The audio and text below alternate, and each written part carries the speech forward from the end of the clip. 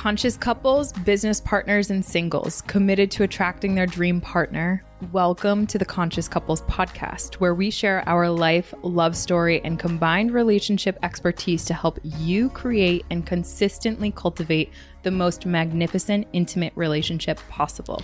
Never again will you feel hopeless and alone in your intimate relationship challenges. Having accumulated thousands of hours coaching conscious couples and individuals all over the world, as well as starting and growing a global business together, Alan and I are here to guide you in all things relationships. Thank you again for tuning into the one place where it's not about you or me, it's about the we. Conscious couples and individuals from all over the world, welcome back to the Conscious Couples podcast. Today we have episode number 71, Avoiding Toxic Masculinity. So this is one of our monthly post-event wrap-ups type of thing. And the event, thank you all of the attendees for coming. It ended up being a really good showing. Amazing. Which was awesome, especially in the springtime when everyone is outside and such. It's harder to fill those, but everyone came. Thank you so much. Ended up being very impactful. So today's episode is going to be a little different, and it's going to be the 3 most impactful questions that were asked. This event of the 24 that we've done, which, by the way, 2-year anniversary of Relationship Talks events. Before I go any further, I want to give a shout out to Next Level Podcast Solutions. Thank you so much for all that you do for producing this show and 45 other shows. Holy schmoly. Yeah, it's growing. It's crazy. It's amazing. Thank you. Great We work, appreciate guys. you for making us look better than we really are. I'm kidding. All right, so this one's a little different. We picked the most impactful questions. This event of the 24 events that we've done had the most engagement. Yeah. And I think one of the reasons for that is because of the topic, toxic masculinity. I have a client whose intimate partner did a PhD in toxic masculinity, and I was like, wow. So cool. I have predictions that relationship will be great. But seriously, though, so that's what we want to talk about today is we want to unpack the 3 most impactful questions and get into it. So, sweetheart, as always, what is your intention for today's episode? My intention for our listeners is to really help every single one of you avoid the toxic masculinity tendencies that we got into in the event, but obviously not through the detail that we went to in depth in the event, which brought literally 45 minutes of questions at the end, which was so amazing. But by sharing both Alan and I's perspectives on these 3 questions. Like Alan said, the 3 most impactful questions, we're going to get into those. And I really do hope, and it is my intention that all of our listeners can take one little golden nugget away in their relationships or in their life to help avoid some of these tendencies that we see crop up. So without further ado, what do we have behind door number 1? Door number 1. This is shout out to you, Bruce. You actually have 2 questions that came in.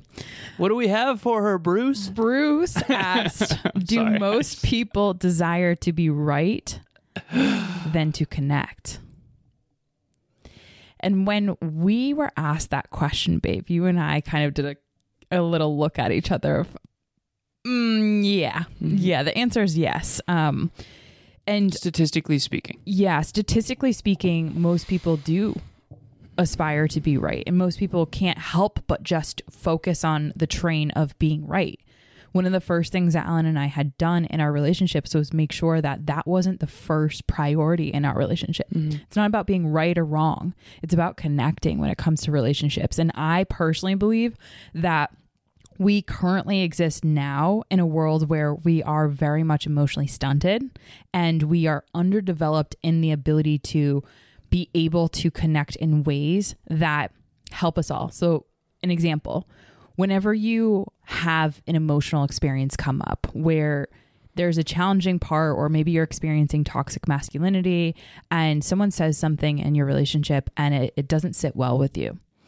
Like, for example, we had someone in the event say, I didn't really realize why it bothered me, but my husband actually put my wife in as my contact name, and I didn't realize until now why it bothered me. In her phone. In his phone. Yep. Right. So whenever she texts him, my wife pops up instead of her name or whatever might be a more aligned version of that.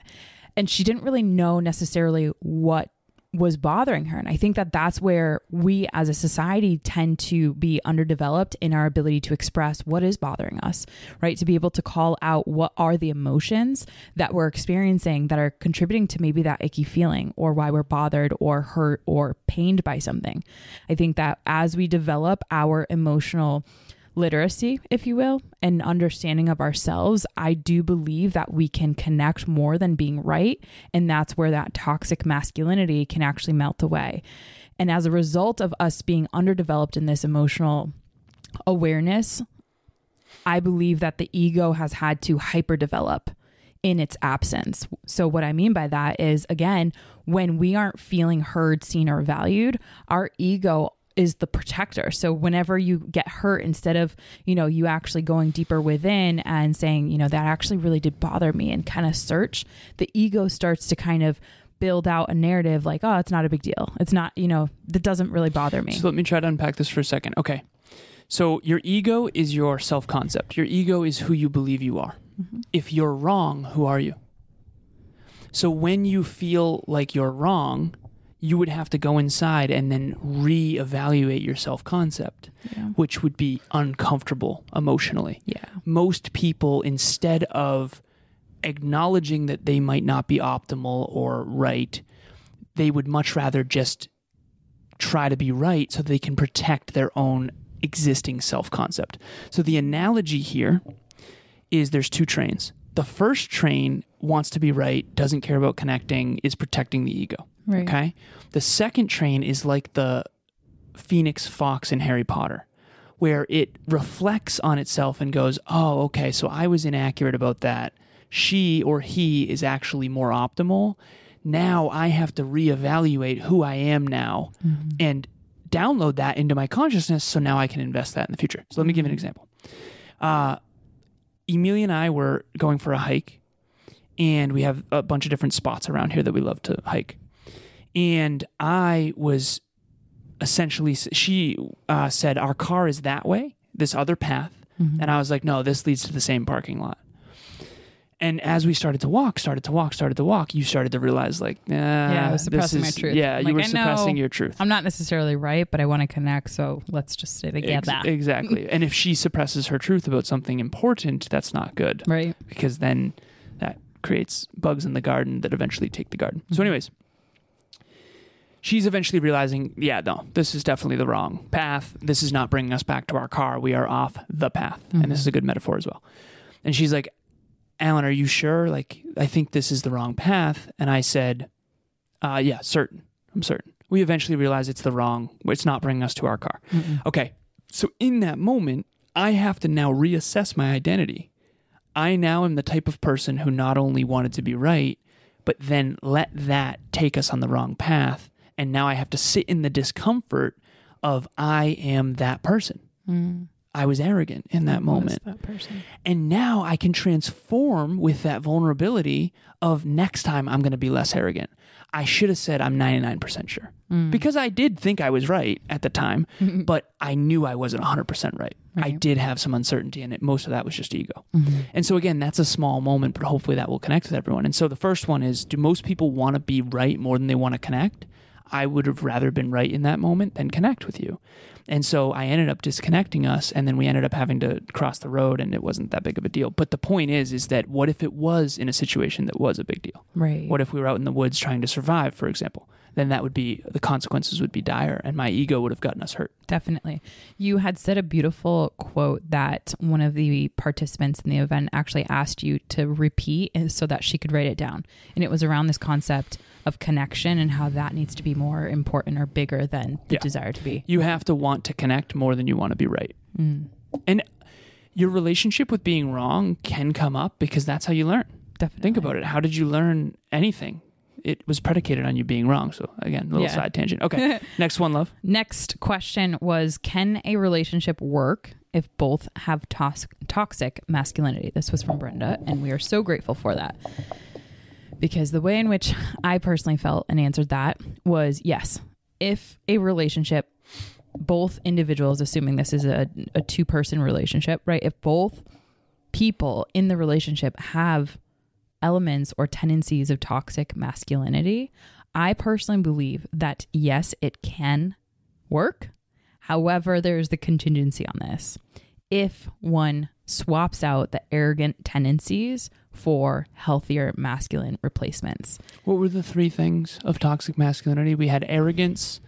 We had self-absorption. Self-absorption, so being self-centered, the whole world revolves around you. And then the last one was entitlement. Yes. All right, so imagine a human being who is arrogant and always thinks they're right about everything, who is super self-absorbed, not thinking about anyone but themselves, unconsciously. Yep. And the whole world revolves around them. We all know someone like that. Definitely. And then number three, they're entitled. They think they deserve stuff by default. They think they deserve certain treatment. We used Cal in Titanic, the villain in Titanic, how he's super entitled. We used him as an example in the event. So just for reference. Right. So I believe that a relationship, and here's the thing, I think that all relationships have a degree of toxic masculinity. And so if you look at the relationships that do work, and work is, again, a fine line that we'll kind of get into in the next question. But I think we all have to work with toxic masculinity and swap out and learn to do better at this, swapping out those toxic traits or tendencies for healthier replacements. So for example, for the first tendency of being arrogant, right? So in that moment, use the same story. Yep. So in that moment when I was arrogant, that was a little bit of toxic masculinity. Definitely. And so the healthy masculinity replacement for that was humility. So even for you to have said well, babe, I'm 99% sure, but I could be wrong. And let's see, right? That's a more collaborative kind of connection-based approach rather than a 100% arrogant approach. And you feeling unseen, unheard, and uncared for, and your opinion doesn't matter. Exactly. Which disconnects us and ripples into the relationship. Exactly. And so the ego, with the self-absorption in that moment, right? Just thinking about, and you weren't at all self-absorbed in that. So I don't know if that's a great example around that. No, I think that's an example of arrogance. But yeah definitely you probably know someone who is extremely self-absorbed. The world literally revolves around them. And when those elements if those elements are present in your relationship, a really healthy swap is the others focused. Hey everyone, we're Mike and Jesse, and we just wanted to give a quick shout out to Alan and Amelia from the Conscious Couples podcast. Mike and I have been listeners of the show for a little while, and we decided we wanted to take it one step further and try out couples coaching.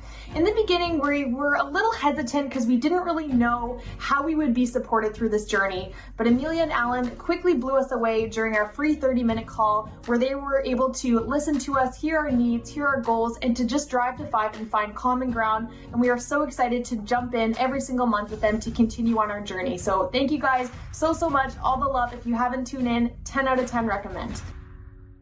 And I'm forgetting the word right now, but I think it's others empathy. Conscious. Empathy. We used empathy. Yeah. So empathy was really having the capacity to experience what the other person might be thinking or feeling as a result of your interactions. Again, example. So we were in the gym one time and there was these two guys that were right in the way of me and this other guy. And they were just talking. They weren't working out. I was so frustrated because they literally were so self-absorbed in their conversation that they couldn't see that me and this other guy were really being disrespected. Yeah. And we wanted to use the machines even though they were just flapping their jaws. Yeah. And I was so furious. I was so frustrated because it's just, it's so inconsiderate. Yeah. It's so disrespectful. And what was fascinating for me is I didn't even get upset really until I witnessed the other guy try to use the machine and then them disrespect him too. And then I was like, all right, which means that I obviously wasn't valuing myself enough. But anyways, so that's another example of self-absorbed. Okay, one more. Yep. And then the last toxic trait around this tendency that we're talking about was the third one, which was entitlement. So everything not only does the world revolve around them, but they deserve by no merit, by not having to work for it or earn it on their own accord, that they deserve whatever it is. So it could be in a relationship where, let's say, for example, I'll give a classic example. You and your partner come home. There's one partner that expects and is entitled to you putting dinner on the table for them without any offer of them helping, without any agreement that is maybe a role for the night, right? There's no communication around how this would be beneficial to you both. It's strictly focused on that person and their entitlement and expectation of you in the relationship. Yep.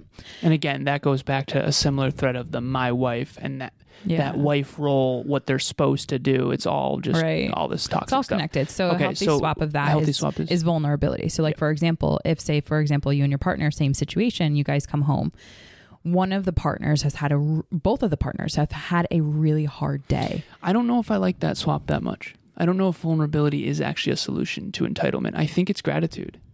I think that both can actually do a really beautiful job. Okay. But I think that in the vulnerability, like that, I think in the vulnerability in that scenario, for example, you both are having a hard day. If one doesn't communicate vulnerably. Oh, so you're saying, so in this scenario, if the wife in this case is putting dinner together and has had a hard day, she would have to vulnerably express like, listen, why do you always sit on the couch and I have to do all this? Like that's a vulnerable situation. Whereas from the man's perspective in this example, gratitude is the only thing that will really fix it. I actually think humility, they need to be humbled. They need, because I think life can hit you in the head with a brick. And you kind of wake up and realize like, oh, I've been very entitled. And I didn't realize it.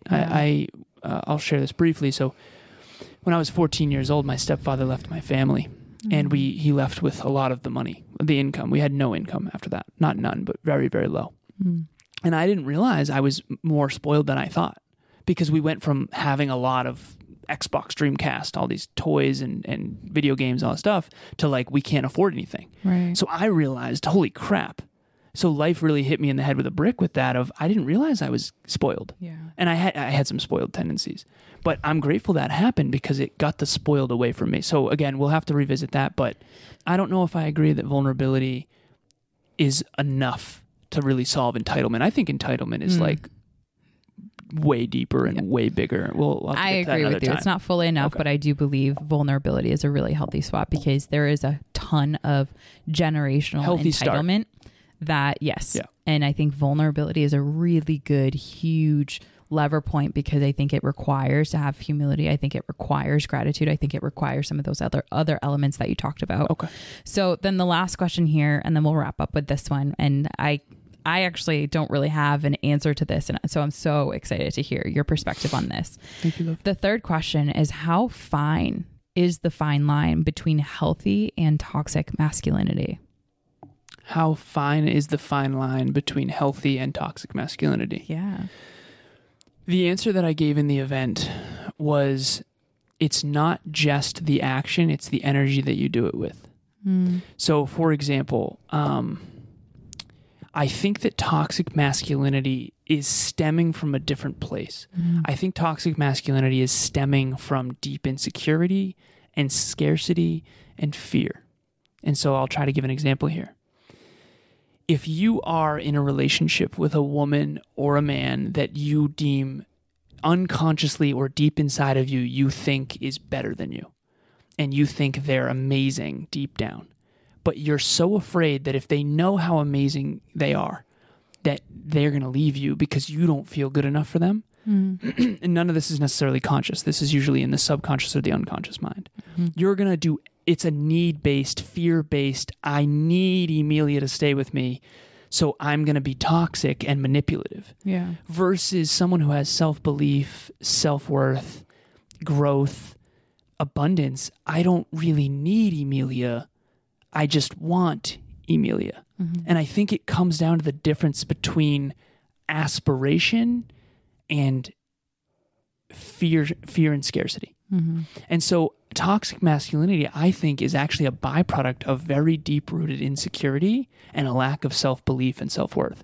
It's a lack of, and I would say more self-belief than anything. I've come to realize it's not really a lack of self-worth. I think toxic masculinity in its core is having low self-belief and high self-worth. I think about like the all-star football player from high school who like still brags about their awesome touchdowns, but it's like, dude, that was like 10 years ago. And by the way, you're massively out of shape now. Right. I feel like that type of energy is so entitled and so toxic. And the last piece of this that I want to make sure is clear to all of our listeners.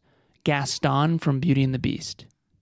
Gaston from Beauty and the Beast has the animals he's killed hanging on his walls. He believes Belle is his possession. He believes she should be his wife because he's him. He's the epitome of toxic masculinity. So yes, it's a fine line, but I think one stems from scarcity, fear, and uncertainty, and the other one stems from genuine desire and abundance and love. And the same situation can feel so different energetically because of where it stems from. And I think this is where people can feel your intentions. Definitely. You know, if your intention is genuinely to help, and then there's some maybe toxic moments, that's going to feel much healthier and less toxic than someone who really is just trying to get the last cookie in the cookie jar. Yeah. You know? So that's my best answer. Cool. I love that. Thank you so much, Seth. You're welcome, baby. I don't have anything to add to that because I had a couple things that if you didn't, I was like, yeah, this. So you crushed it. So for all of our listeners, hopefully the 3 questions that we had, number 1, do most people desire to be right more than they want to connect? Number 2, can a relationship work if both have toxic masculinity? And then number 3, how fine is the fine line between healthy and toxic masculinity?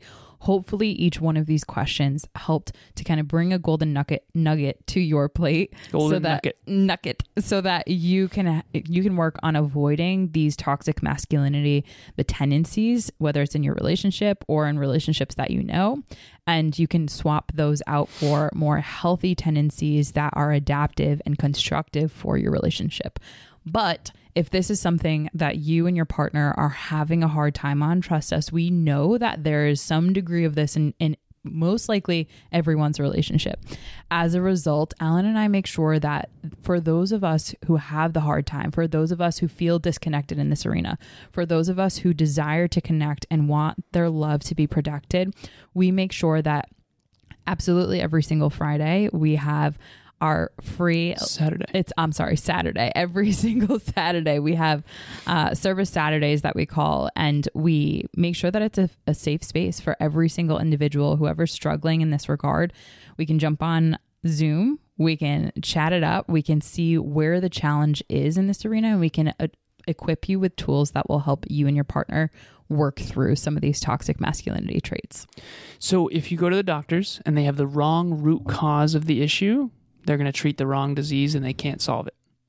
So the purpose of that relationship talks is to get to the root. If you want to change the fruit, you have to go study the root and figure out what's really going on. And so that's what those relationship talks are all about.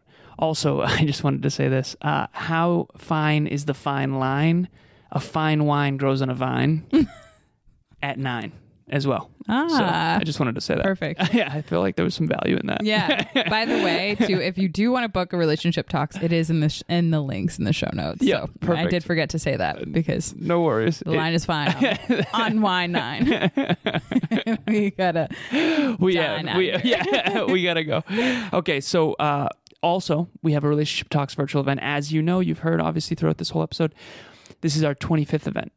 So 2 years and 1 month, this will be in a row. How to not fall out of love with your partner. You first meet, boy meets girl, girl meets girl, boy meets boy, whatever. You fall in love, infatuation stage, honeymoon phase, love it, okay? How do you create a honeymoon life? 6 months in, 6 years in, 16 years in, do you still have the same passion? Do you still have the same juice, the same love, the same sexual intimacy, the same feeling in love? A lot of people understand this. There's a big difference between loving someone and being in love with someone. A lot of people feel like, well, I love him or I love her, but I'm not in love with her or him anymore. Emilia and I want to help you with that. We are still deeply, deeply in love. I miss her every time I'm not with her. It is literally obnoxious. But it's also the best thing in the entire world. So we want to help you with that. How do you not fall out of love? How do you not let it get stale, right? And so that's going to be on July 13th at 6 p.m. Eastern Standard Time. Be there or we will give you massive FOMO. Right. Our last event was truly amazing. So shout out to all of our attendees that had all the questions, all of the engagement, and all of the team members that helped with that, because literally 45 minutes after an event with questions like that, like genuinely amazing. Yeah, we went a little late. We love to do this work genuinely because it is something that we know the world needs so much. So we would love to see you at that event and all the other ones that we have out there. So click the link in the show notes to not only register for that event, but also to sign up for our relationship talks. Again, both are free and at your disposal. So. Absolutely. Yay. And as always, it's not about you or me. It's about the we. The we. We'll talk to you next time. Bye, everyone. Thanks for joining us for another episode of the Conscious Couples podcast. We love connecting with the Conscious Couples community, so please make sure you follow us on Instagram. I am at Evolve with Amelia, and Alan is alazarus88.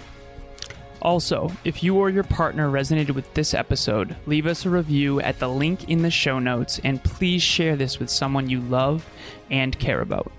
Until next time, remember, it's not about you or me. It's about the we.